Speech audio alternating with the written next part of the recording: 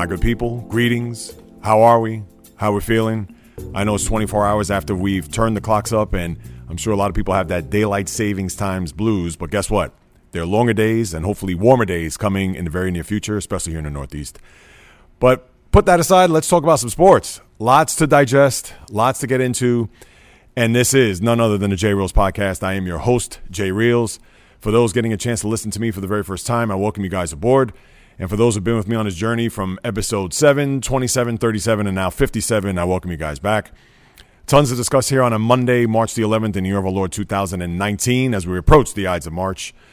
On the docket, we'll get into James Dolan and his latest news turn as far as what he had to say to a fan that was griping at him to quote-unquote sell the team. We'll also talk about the Yankees and what they may have to deal with as far as their pitching rotation is concerned, especially their ace starter, Luis Severino. We know he'll be on the shelf as they've announced Masahiro Tanaka, the opening day starter, which will be in 17 days. That's right. 2.5 weeks before the MLB season raises its curtain. I'll get into the latest and greatest in the NHL, NBA. We're a week away from March Madness, 8 days when you talk about those two playing games on Tuesday. But there was a trade that happened over the weekend in the NFL. You may have heard of a guy named Antonio Brown. And a lot of NFL stuff will certainly be dominant here in the airwaves over the first, 25 minutes or so.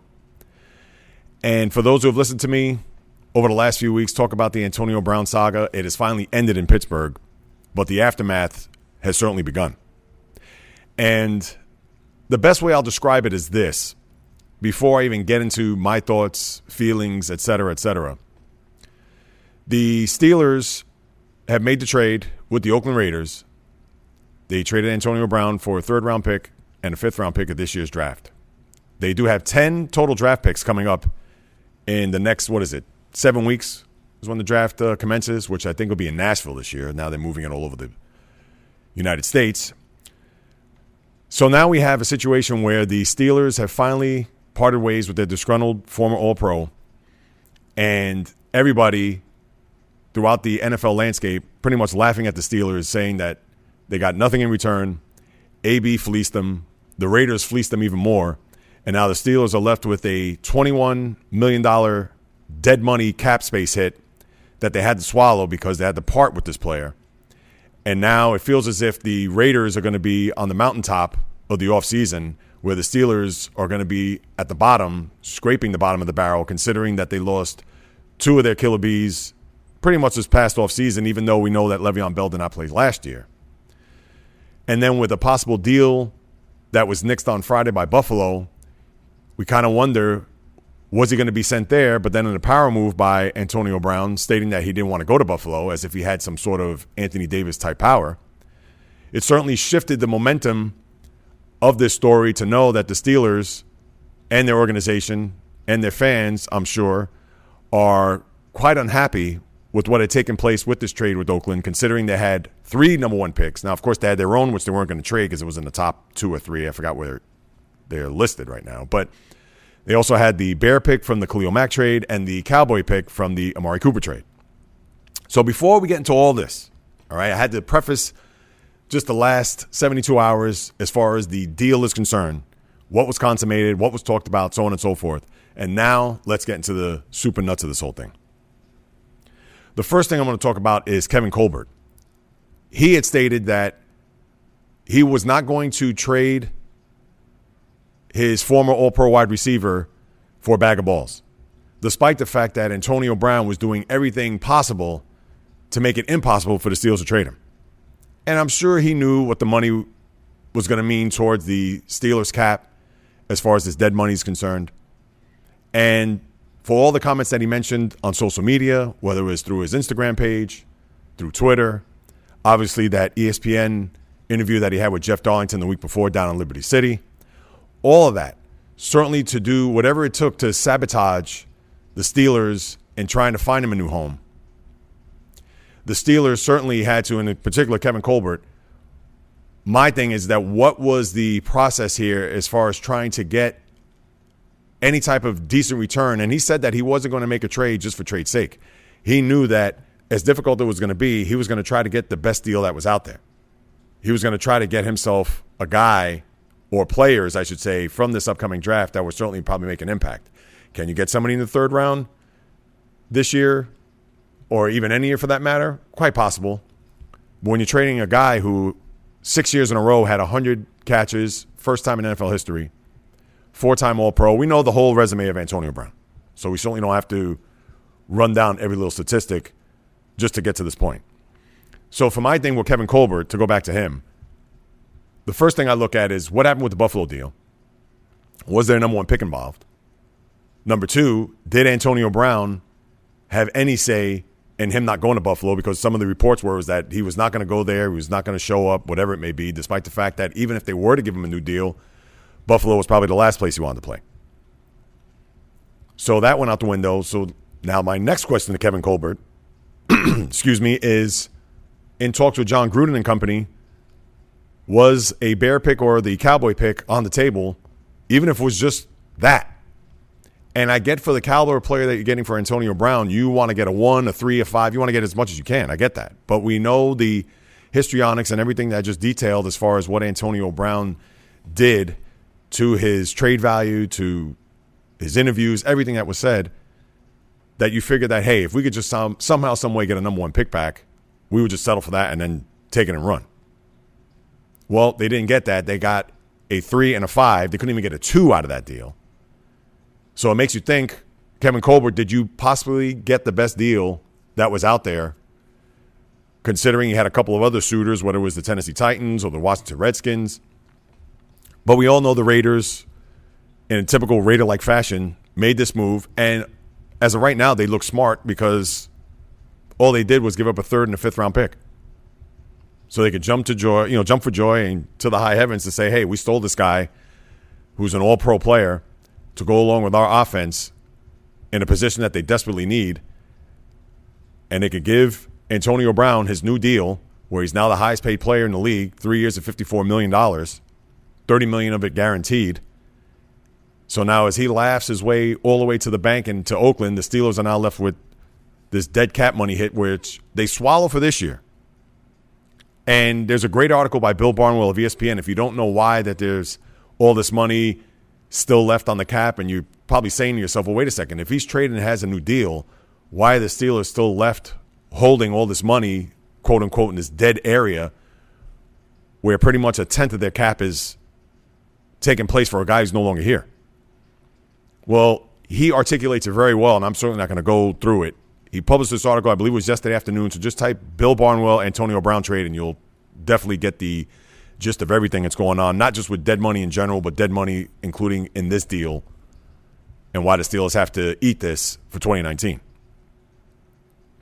So now Brown looks otherworldly, especially to the other players throughout the league, saying that AB strong-armed this deal out of Pittsburgh, even with all the shenanigans and tomfoolery over the last couple of weeks for all those things that I mentioned before.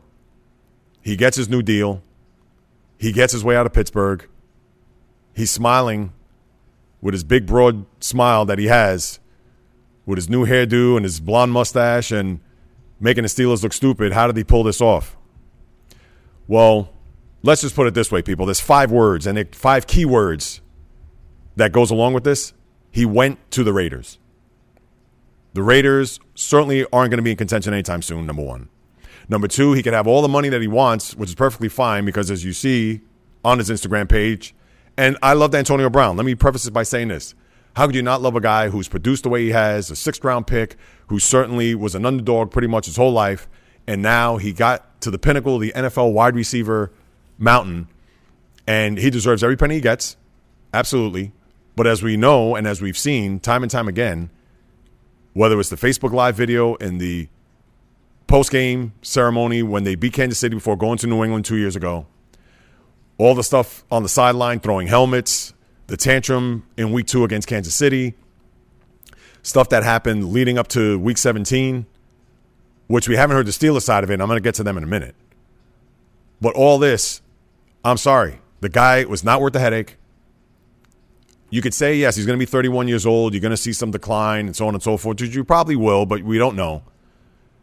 But the bottom line is, and underline it again, people, he went to the Raiders. The Raiders are known for making moves like this. And how do they usually pan out when it does happen? And I could go through the laundry list of players that have gone there. Right, whether they're talking Randy Moss, whether they're talking Warren Sapp, whether they're talking Richard Seymour. I mean, everybody. Oakland is like the destination for rejects, for malcontents, for typical Raiders. When you think of their history of their franchise. And we know that they're a cornerstone franchise of this league. And I get that Raider Nation is going to be excited as they go into the last year in the Coliseum before they move to Vegas. And I also understand that they had to have a star name attached to this team, considering that they're going to be moving to Vegas on a team that has no stars. I mean, unless you're going to look at Gary and Conley, their corner, who's actually a very good player. But still, to me, by him going to the Raiders, I'm not going to call it football Siberia, but it's pretty much close to it. Is this team going to put them to the top of the AFC West? I doubt it. Because they got to get over the LA Chargers and the Kansas City Chiefs in order for him to get to that mantle. And like I said, he could have all this money and his cars and the pools and the mansions and all that. And forget it, we haven't even talked about the off-the-field stuff. Him throwing stuff out of a balcony on a building down there in Sunny Isles Beach in Florida. Him driving 100 miles an hour in Pittsburgh. Were all these things calculated for him to get out of Steel Town? Who knows? I wouldn't put it past him, considering. But you know the old saying, be careful what you wish for because you're going to get it. And right, you may be cashing them checks and you may be adding more bling to your wrist and your neck and all that. But guess what? You're going to be that much more further than the Super Bowl, my guy, than you'll ever believe. And if it's all about winning, then that was the worst place you could have gone to. You might as well have gone to Buffalo. Now, as far as the Steelers are concerned, how I look at it from this perspective, they had to get him off the team. They couldn't bring him back. If Colbert was only able to get a third and a fifth and the Raiders were the only team in town that were willing to trade for him, then you have to make the trade. I mean, what are you going to do? And I get that it's a lose-lose, or you want to say it no-win situation, considering that the dead cap money that I've said time and time again, and you got a third and a fifth round pick in return where you know you could have gotten higher. So those are double whammies for a team that are looking to extend Ben Roethlisberger, and obviously they have just re-signed, which doesn't affect them today, but they re-signed Pouncey and Ramon Foster, which were two critical components there of that offensive line. And right, do the Steelers look bad here because they didn't get more than what they should have gotten for in a talent like Antonio Brown? Absolutely. And I'm not here to excuse them or to apologize for them by any means necessary. But again, you got to look at the guy that just had to be jettisoned. And unfortunately, you have to take what you can get. I mean, really, if they were able just to get one of their picks, whether it's the Bears or the Cowboys, I would have settled for that and ran with it. Third and the fifth, you wake up the next day and you see that? That was my first reaction. But now, guess what? Steeler fans and Steeler Nation, the circus is out of town. He's the Raiders' headache now. You don't have to worry about that. And part of the reason why this team was not successful the last 2 years, part of it's on the coach. Part of it is on Tomlin. And if you heard me last year, NFL preview, I talked about how this was a big year for Tomlin. And considering that the team was 5-2-1 after that great win in Baltimore and then they fizzled down the stretch, was a testament to him. But with the behavior from Le'Veon Bell the year before, and then obviously with Antonio Brown, they just couldn't deal with this another year. They couldn't. Knowing that this team's window is starting to go south because the quarterback's getting older, the offensive line, although stable, getting older, the defense young, still on the come up, but certainly not there yet. And it's going to be tough to replace both of those players in Brown and Bell. As a Steeler fan, I'm not certainly looking at it from a perspective of, oh yeah, good riddance, enjoy Oakland, have a great time. No, it's going to suck knowing that he's not going to be part of this team anymore. And for people could say, oh, well, we got Juju, he'll be fine. Well, yeah, they will be, but at the same time, that's still a lot of production that you're going to have to pick up from a guy who is, let's face it, top 2, top 3 receiver in the league. And I understand that Colbert drafts and the Steelers draft wide receivers as if they're falling off of trees. Some have worked out, some haven't. But for the most part, they've been able to get receivers in here that you never heard of, and they've made a name for themselves. A la the Martavis Bryants of the world. Although he was a second-round pick in Juju Smith-Schuster, nobody expected him to have the production he had in his first 2 years. Obviously, Brown was a sixth-round pick. Emmanuel Sanders has had a very good career, albeit in Denver, but still. So I'm not worried about it from that perspective. But the one thing I do put my concern in as far as from the Steelers side of things is that now that the circus has left town, it's time to regroup. It's time to get focused. And hopefully, despite the fact that Brown had a lot of people's respect in that locker room, his work ethic, etc., but they don't have to deal with that sideshow anymore. This is a time for them, and I said this weeks ago, this is a time for them to rally around the troops to say, hey, we could do this without him. Just like they did it for the most part last year without Le'Veon Bell. Did it hurt not having him in the lineup? Absolutely. Did they miss making the playoffs without him in the lineup? Can't say that because they were still productive, but the Steelers imploded in those final stretches in some of those games. So that wasn't all on the running back position. But now the one thing that I would think Tomlin and even Ben to a certain degree, they're going to take the high road on this. I'd be surprised if they get drawn into any media fight with Antonio Brown. It's easy to curse him as he's on his way to Oakland and say nasty things. The last thing we heard from Roethlisberger was saying that I want him to be my teammate in 2019. And as we all know, Roethlisberger early on in his career had to fight off a lot of bad PR, some of it self-inflicted. But since then, he's been calculated, pretty much straight and narrow, and he knows not to go too left or too right. So I wouldn't expect that to change. And as far as Tomlin is concerned, Tomlin, obviously he's got some answering to do based on some of those comments, but I would think he's going to take the high road too. We're not going to worry about a player who's no longer here. All the best to him in Oakland. And if we see him somewhere down the road, we'll shake hands. And that's it. You just kind of wonder if you're Vegas, and the irony there, Vegas, since the Raiders will be there the year after next. What are the odds or the over-under of the honeymoon there with Antonio Brown and the Oakland Raiders? Week 7, Week 9, Week 11? And if you're wondering if Oakland's playing Pittsburgh next year, it's not going to be the case. The Steelers, their AFC West opponent will be the LA Chargers. And remember, they faced the AFC West last year. So as far as facing them from a division standpoint, they're not going to see him for another 2 years. They may see him next year, depending on where they fall in the standings. But if the Steelers are going to be at the top of the AFC North and the Raiders are going to be at the bottom of the AFC West, chances are you're not going to see Antonio Brown face his former team even next year. So that's what you got, people. And last comments on this. I understand that the Steelers here, as early as it is in the free agency game and the draft hasn't even come up yet, and everybody's going to look at the Steelers as losers today from this trade.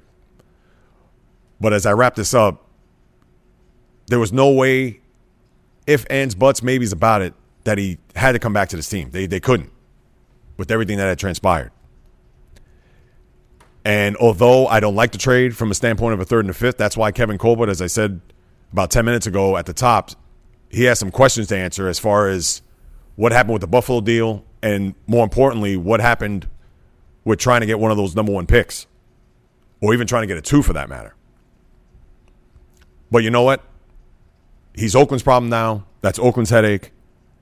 We certainly don't have to worry about anything that AB does, flying in on helicopters and showing up late to meetings. That's over with. Hopefully the Steelers can regroup, use this as fuel, and somehow, some way, get down to Miami next year where the Super Bowl's being played right outside of Antonio Brown's hometown, and hopefully have an opportunity for their Stairway to 7, their 7th Super Bowl trophy in the organization, as Steeler fans can only hope and wish that'd be the case. And the Steelers also made another deal, which kind of flew under the radar. Marcus Gilbert, their right tackle, was traded to Arizona for a 5th-round pick. Didn't play that much last year. Also saving some money on the cap. I understand the offensive line is critical. And not only that, but if you have to put your money towards Pouncey and Ramon Foster, you're going to do that. They had a couple other guys that filled in admirably for Gilbert last year as he was injured. So he'll be out in Arizona next year. As far as locally, the Jets made a trade with the Raiders, so they've certainly been active as well. Trading Kalichi Osemele, which all these trades will certainly be official come Wednesday. That's when the league will raise the banner on the quote-unquote NFL season. So they get themselves a guard and also for a 5th-round pick. So the Jets certainly want to solidify that offensive line to keep Sam Darnold upright in year 2. The Giants also made a trade. Olivier Vernon goes to the Cleveland Browns for their right guard, Kevin Zeitler, and they also swap picks where the Giants will send the 4th-round pick for Cleveland's 5th round. So that was also a smart move.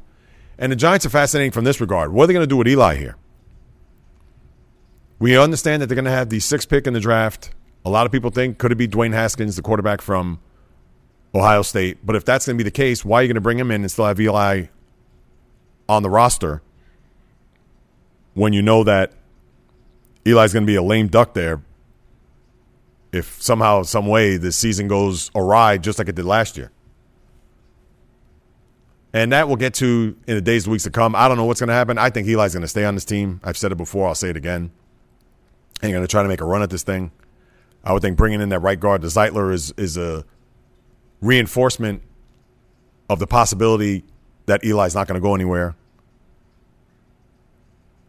And you have a lot of other stuff that's going to happen. It's going to come down the pike. Landon Collins, I'm sure he's going to find a new team as he wasn't franchised by the Giants. I know a lot of Giant fans probably look at that and say, hey, now we lose Vernon and Collins. Those were 2 of our best defensive players. But then again, you look at how they were last year, and they certainly weren't anywhere near what they were supposed to be, especially Landon Collins, who was an All-Pro 2 years ago. The Broncos trading for Case Keenum, so all that thought about Joe Flacco going to Denver, where Case Keenum was perturbed, wondering, hey, I thought this was going to be my team, and rightfully so.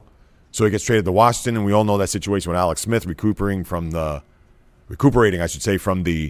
broken leg that he suffered last year against the Texans. So you're going to hear a lot of stuff shake down here in the next 48 hours or so. And obviously I had to start my rant with the trade, and that was a huge trade. I mean, what could you say? Huge trade in the league. Not only that, but also is going to talk about the player movement, kind of similar to, I mentioned AD before, Anthony Davis of the New Orleans Pelicans, because now you wonder if there's going to be other players out there that are going to try to strong-arm their way to another team. And I understand the NBA and the NFL are 2 totally different beasts, but still, when you have an all-pro like this, you kind of wonder if he set the precedent for it. Remains to be seen if that's going to be the case, but something to look out for NFL owners in the weeks and years or months to come, because this sends shockwaves throughout the league, especially with a lot of the players. So imagine if you're a guy that's in the next last year of a contract and you're going to start making demands. So just certainly keep that in mind moving forward. That's pretty much it for the NFL stuff. Just kind of looking through to see. No, that's pretty much it. I'll turn my attention to baseball. And we have the situation in the Bronx, or in this case in Tampa, with Luis Severino, who in his first outing had a sore right shoulder, was determined that it was rotator cuff inflammation. And it's weird because many years ago in the 70s and 80s, if you had a bad rotator cuff, that pretty much was a death sentence on your career. And for what it is right now, we don't know the full prognosis, but it certainly looks like he's not going to at least pitch the opening week of the season. As I said at the top, Masahiro Tanaka is going to take the ball in the opening day start, which is 2 weeks from this coming Thursday in the Bronx, Yankee Stadium against the Orioles. And if you're a Yankee fan, I'm sure that's the last thing you wanted to hear as you get ready to start your season by having your ace pitcher who just signed that big contract on the shelf for who knows how long it is. And we know CC Sabathia is not starting the season because he's facing a suspension. So he's going to miss out the first week. in the grand scheme of things, as long as Severino is healthy at some point, and what I mean by at some point, hopefully in the near future, meaning if he's going to miss 2 starts or even miss the month of April, you can live with it. Because we all know the Yankee offense is lethal.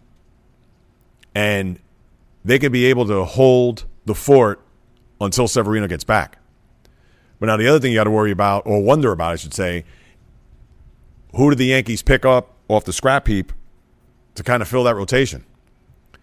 There's a one Gio Gonzalez that's out there, left-handed pitcher formerly of the Nationals. Of course, he pitched for the Brewers toward the end of the last year for their playoff run. I'm sure there's another guy or two that the Yankees could probably pluck from the free agent scrap heap to sign on just to fill his shoes. And obviously they'd be big, shoes to fill, but at the same time, just in the means until he gets back. But I think the Yankees would perfectly be fine, barring him being out for months.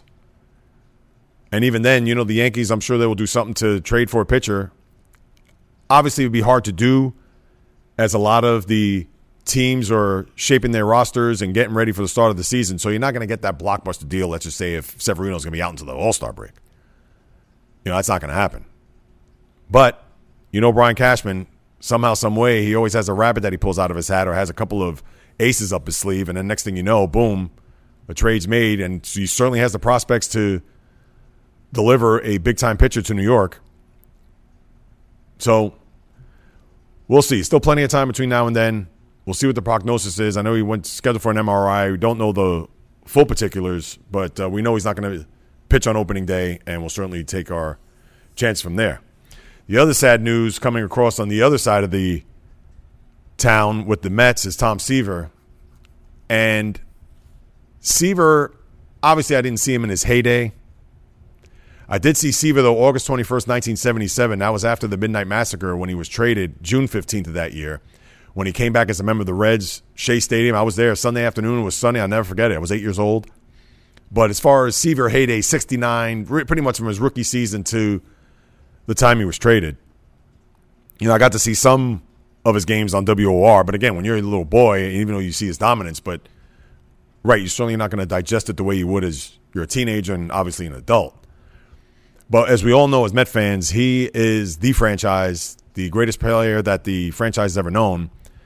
And to think that he has to retire from public life because he has dementia, it just goes to show you that Father Time, when he kicks in and when he wields his wand, no matter what age you may be, it certainly is not a pretty sight. And in this case, he'll miss out on all the festivities where the Mets will celebrate the 50th anniversary of the 1969 World Series team. It's also a shame because that ties into the whole situation with the statue for Tom Seaver, which should have been put up there in 2009 when they first opened Citi Field, right outside of either home plate or to the right of left field, whatever it may be, to the entrance there, to Jackie Robinson Rotunda. Now there's been talks of a statue in the works. You kind of wonder if that happened after the fact, knowing that they found out the prognosis, or they found out the news, I should say, of Seaver's condition. And then it's like, oh, now we got to accelerate this to kind of put it out there to give us some good PR. But as we know, who are they fooling? But it's typical Mets, typical Wilpon, that type of fashion, when this should have happened many moons ago, considering when they first opened the stadium, it was all about the ballpark looking like Ebbets Field, the Jackie Robinson Rotunda. No disrespect to the great Jackie Robinson, as we all know, but still, there were no mentions or no optics of any Met paraphernalia anywhere. The Great Wall of Flushing, once upon a time, which has now been moved in, was certainly black and orange, or whatever that goes, that charcoal and orange. It wasn't blue and orange. The stadium wasn't adorned in Met colors as it is now, obviously with a bunch of gripes from Met fans and season ticket holders and the like. But with that being said, it's all about Seaver and his health, and you only wish him the best and his family. And it's just sad that pretty much the linchpin of that 69 team will not be present at Citi Field when they celebrate this. I believe it's at the end of June 28th through the 30th. So just some sad news coming from Met camp. And now we're just, like as I said before, 17 days away from opening day. Not much to really to discuss here. I know the Met first baseman situation, a lot of people looking at that. Dom Smith has had a very good spring, as well as Peter Alonso, as he hit that bomb over the monster down in Fort Myers, the, what is it? I guess they call it the Junior Monster, which a lot of people are wondering whether or not both of the guys will be up with the big club come the 28th. And then the Yankees, on the other hand, Brian Cashman coming out saying that they are not going to bring two first basemen on the team, meaning that either Greg Bird or Luke Voit may start the season down in AAA, which to me is a mistake because I understand they're probably internally pulling for Greg Bird because they need a left-handed bat in that lineup as their right-handed dominant. But this guy just came over here last year, hit .333 with 14 home runs in a month and a half. And he's had a good spring, and so has Bird for that matter. But still, you're going to send both of those guys down, or one of those guys who could certainly be major contributors to this team. Obviously, Cashman knows his team more than I do, but that certainly would be a very unpopular move. And I would think a lot of people would be very upset if Voit is going to be the odd man out here. I haven't taken the pulse of the Yankee fan to diagnose that, but I would think if he's tearing it up in spring and he's become a fan favorite over the last 6 weeks of the season and certainly could, again, be a factor in this lineup, why not? But, of course, that's for the Yankees to deal with. And right now you're just getting towards March 28th. You just want to get there already. You've seen enough spring training stuff. Obviously, they still have some free agents out there, the Dallas Keuchels, and you wonder with the Yankees, too. I didn't even think about Dallas Keuchel when I was talking about Gio Gonzalez because I'm thinking they're probably going to look at somebody who's going to be more of a fourth, fifth starter to fill in Severino's shoes. You wonder if Keuchel could be part of that mix here, maybe on a one-year deal. So we'll certainly temper that and see where that goes, but you just want to get to the 28th at this point. You've seen some games. You've seen how players have performed. The big free agents already have signed in Machado and Harper, and now you just want to get to opening day. And here in the Northeast, as I'm looking out the window, it's actually beautiful out. 50-degree day. You're going to have 60-degree weather at the end of the week, although it's going to rain. What else is new, of course. But you only hope that the days of 30 degrees and snow and just the yuck and muck and disgustingness of winter just hopefully goes out like a lamb instead of leaving like a lion. Let's see, what do we have here? Let's get to James Dolan.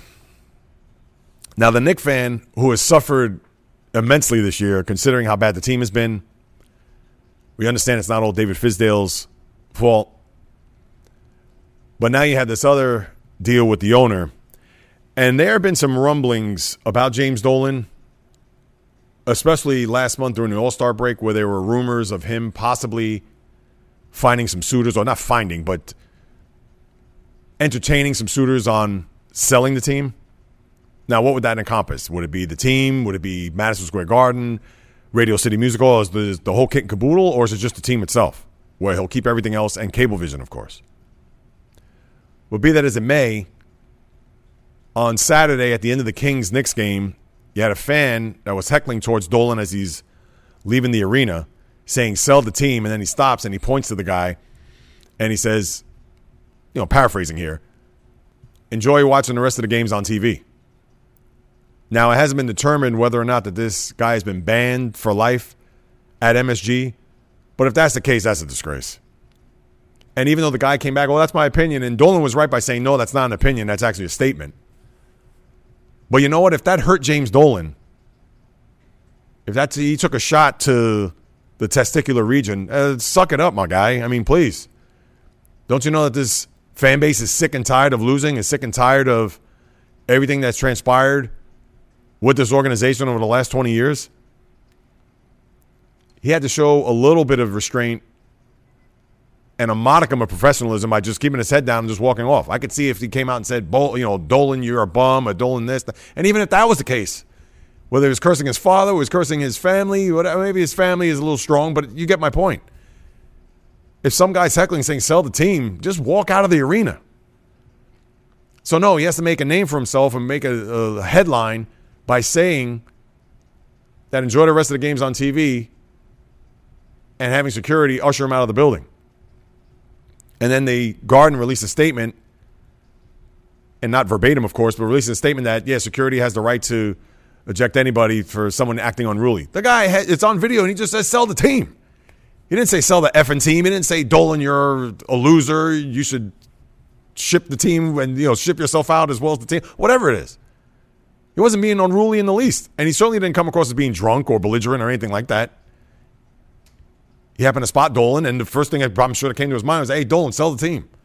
And that was it. So the guy's going to get punished for life because of saying 3 words? You know what? Based on that, Dolan should sell the team. Because if he can't handle the fans, he can't handle the scrutiny, and certainly the criticism, then you know what? He has to find something else to do. Let him go play in his band and travel the country, travel the world, and do that.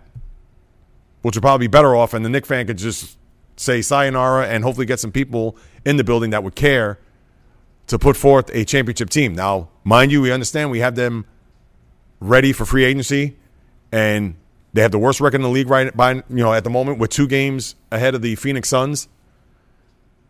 But as we all know, the 3 worst records in the league, they had the same amount of percentage points for the ping pong balls to get the number 1 pick. So just because they have the worst record in the league, unlike the old rules where they have 25%, not the same.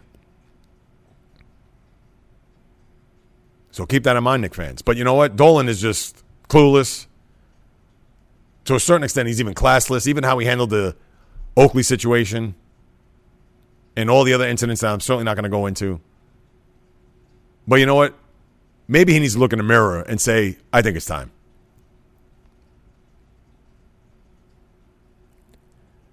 As far as the rest of the NBA is concerned, Celtics actually played better since the last time we were discussing how they were fizzling at the moment, just losing bad games, bad body language, etc. They had an enormous win at Golden State where they won by 33 points. I almost had to rub my eyes like 16 times in order to make sure that the score was right. 128-95 at Golden State. Gordon Hayward chalked it up to the long plane ride. I guess it brought the team together a little bit. They won a big game in Sacramento, which Hayward screwed up, but then at the same time was able to hit the buzzer beater. They win against the Lakers there on Saturday, and they stay in L.A. over the weekend. They play the Clippers tonight with the Clippers. What can I tell you? They trade Tobias Harris, who's their best player, and even though they're the 8th seed in the conference, but they're almost 10 games over 500. Goes to show you the type of job that Doc Rivers has done. The Brooklyn Nets here locally have won 3 in a row. They have a brutal West Coast trip that they're about to embark on. They start at OKC on Wednesday, but it takes them all out west. Tough teams, tough games, Utah's of the world. I think Sacramento's on that list, if I'm not mistaken. But just a tough road trip for them, especially for a young team, young coach, trying to get themselves into the postseason. The Lakers, as were last on the air, now LeBron's saying, hey, I kind of knew I was getting, what I was getting myself into. Yeah.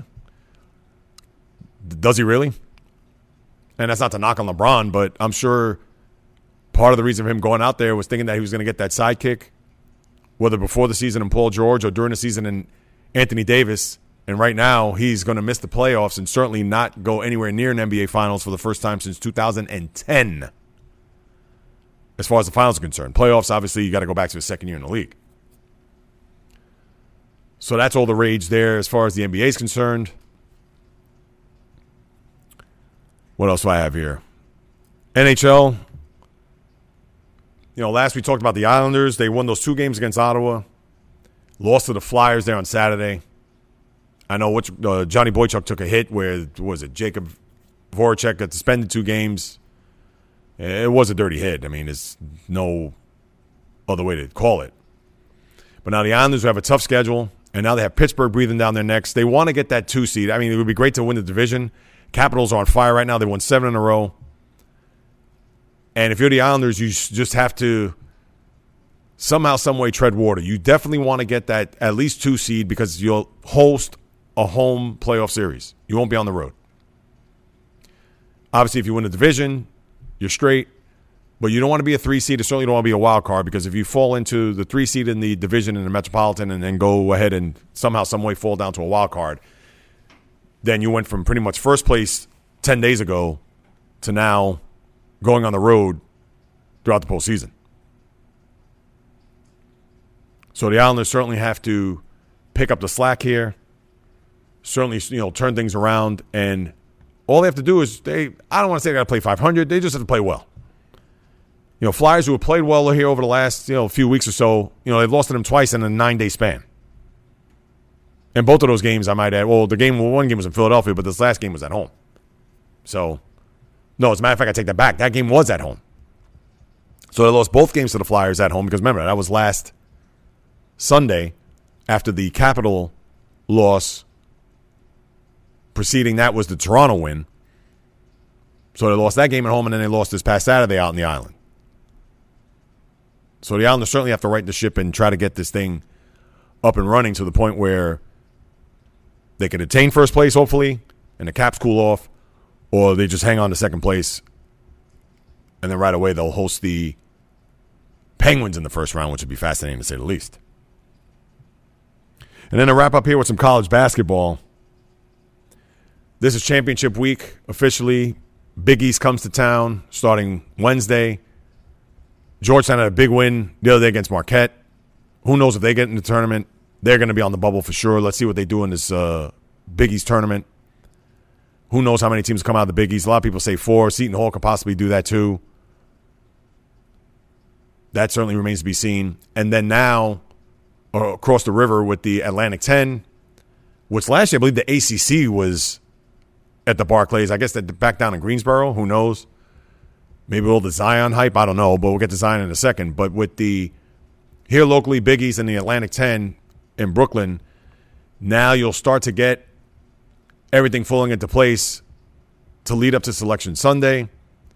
Obviously, all the brackets will be put out there late Sunday night. Of course, next week we'll talk more about March Madness and everything that will encompass the next few weeks, as it's just what it is, madness. And everybody looks forward to that Thursday. I understand Tuesday, which will be next Tuesday night, you have the 2 playing games. I get that. But that's not the tournament. The tournament is 12 noon, Thursday.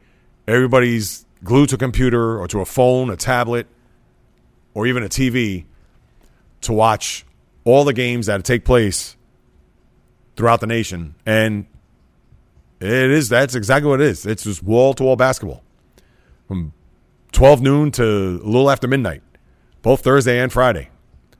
It doesn't get any better than that, and I love it. Now, I understand I don't follow the college game like I once did. I mean, who does follow the game? When you have players that are one and done, and my team, Georgetown, please, they have had zero significance in the tournament.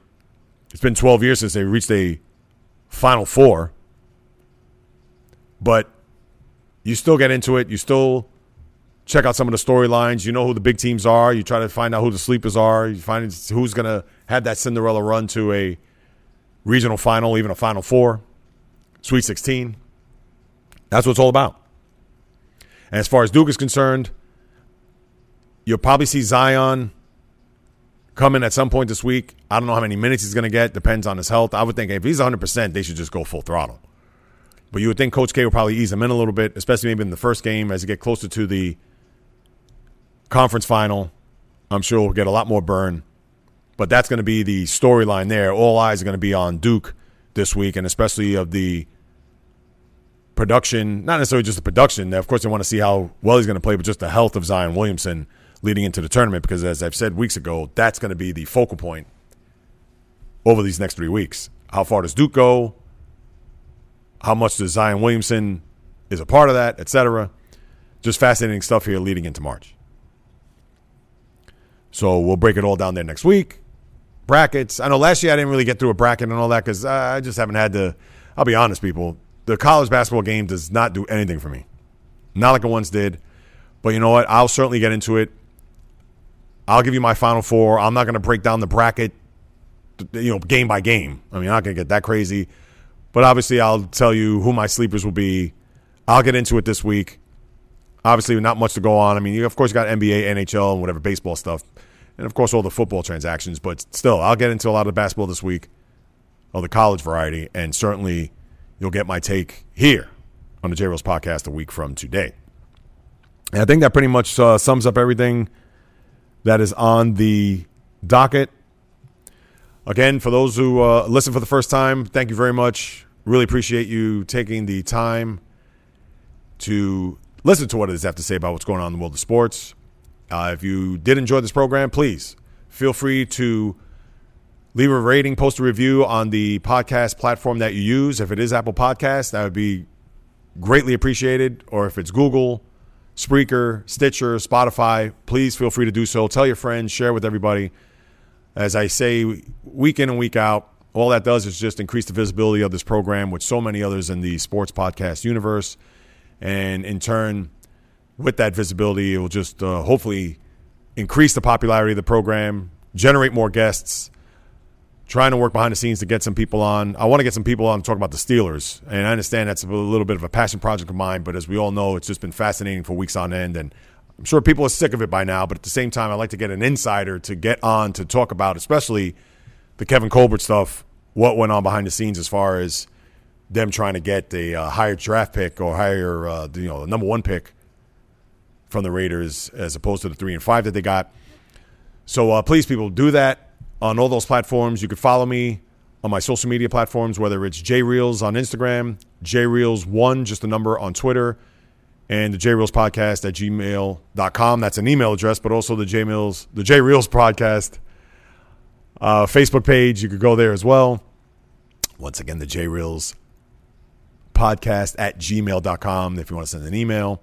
Any questions, comments, criticism, praise, please feel free to send that my way. I'll be sure to answer you guys back. Also follow me at all those social media sites as I post quite a bit on that. It's more so with the sports stuff on Twitter as I'm trying to increase my popularity there. I was kind of late to the game on that. So when you see just the pittance of followers, you're going to be like, Jay Reels, you got to get with the Twitter program. Well, that's what happens when you're pretty much Instagram.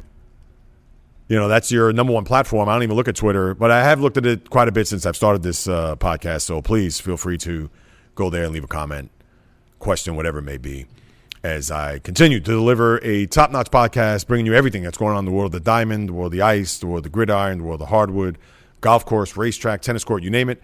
From my lips to your ears, from my heart to your soul, from where I am to wherever you are. The J Rose podcast always comes correct, direct, and in full effect. From the South Bronx, the South Beach, the South Central, the South Pacific, and all points beyond. Peace, love, and God bless everybody. Until next time on the J Reels podcast, on the flip, baby.